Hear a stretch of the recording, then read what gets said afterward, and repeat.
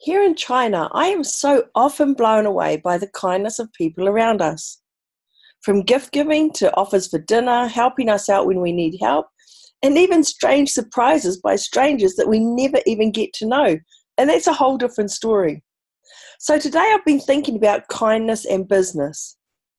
No one would ever call somebody great if they were a complete jerk to everybody, would they? It's hard to think of those people that we imagine as great leaders as lacking kindness.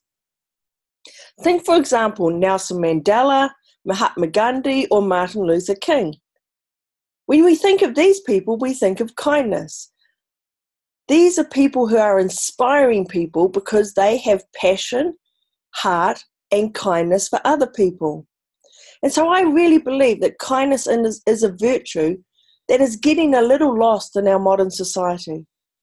I think it's why a lot of people aren't reaching their full power of greatness, because they're impatient, they become short with other people, judgmental, and they begin to start looking for faults over the assets that other people have.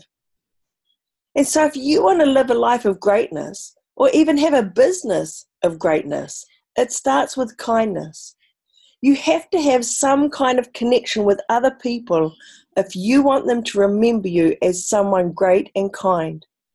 Because people recall kindness in people. You know it because they say things like, you know what? She was a great mum. You know what? He was a great dad. You know what? He was a great leader.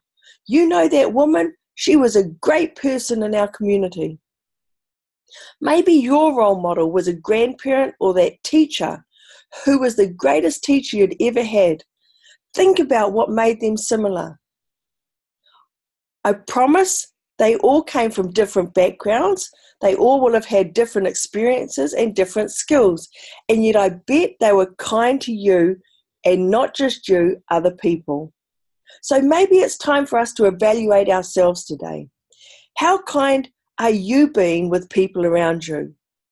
Have you been really demonstrating care and compassion from your heart? Have you been really looking at how you can connect with others? Are you withholding judgment so that you can give others the benefit of the doubt? Quotable for today, in a world where you can be anything, why don't you choose to be kind?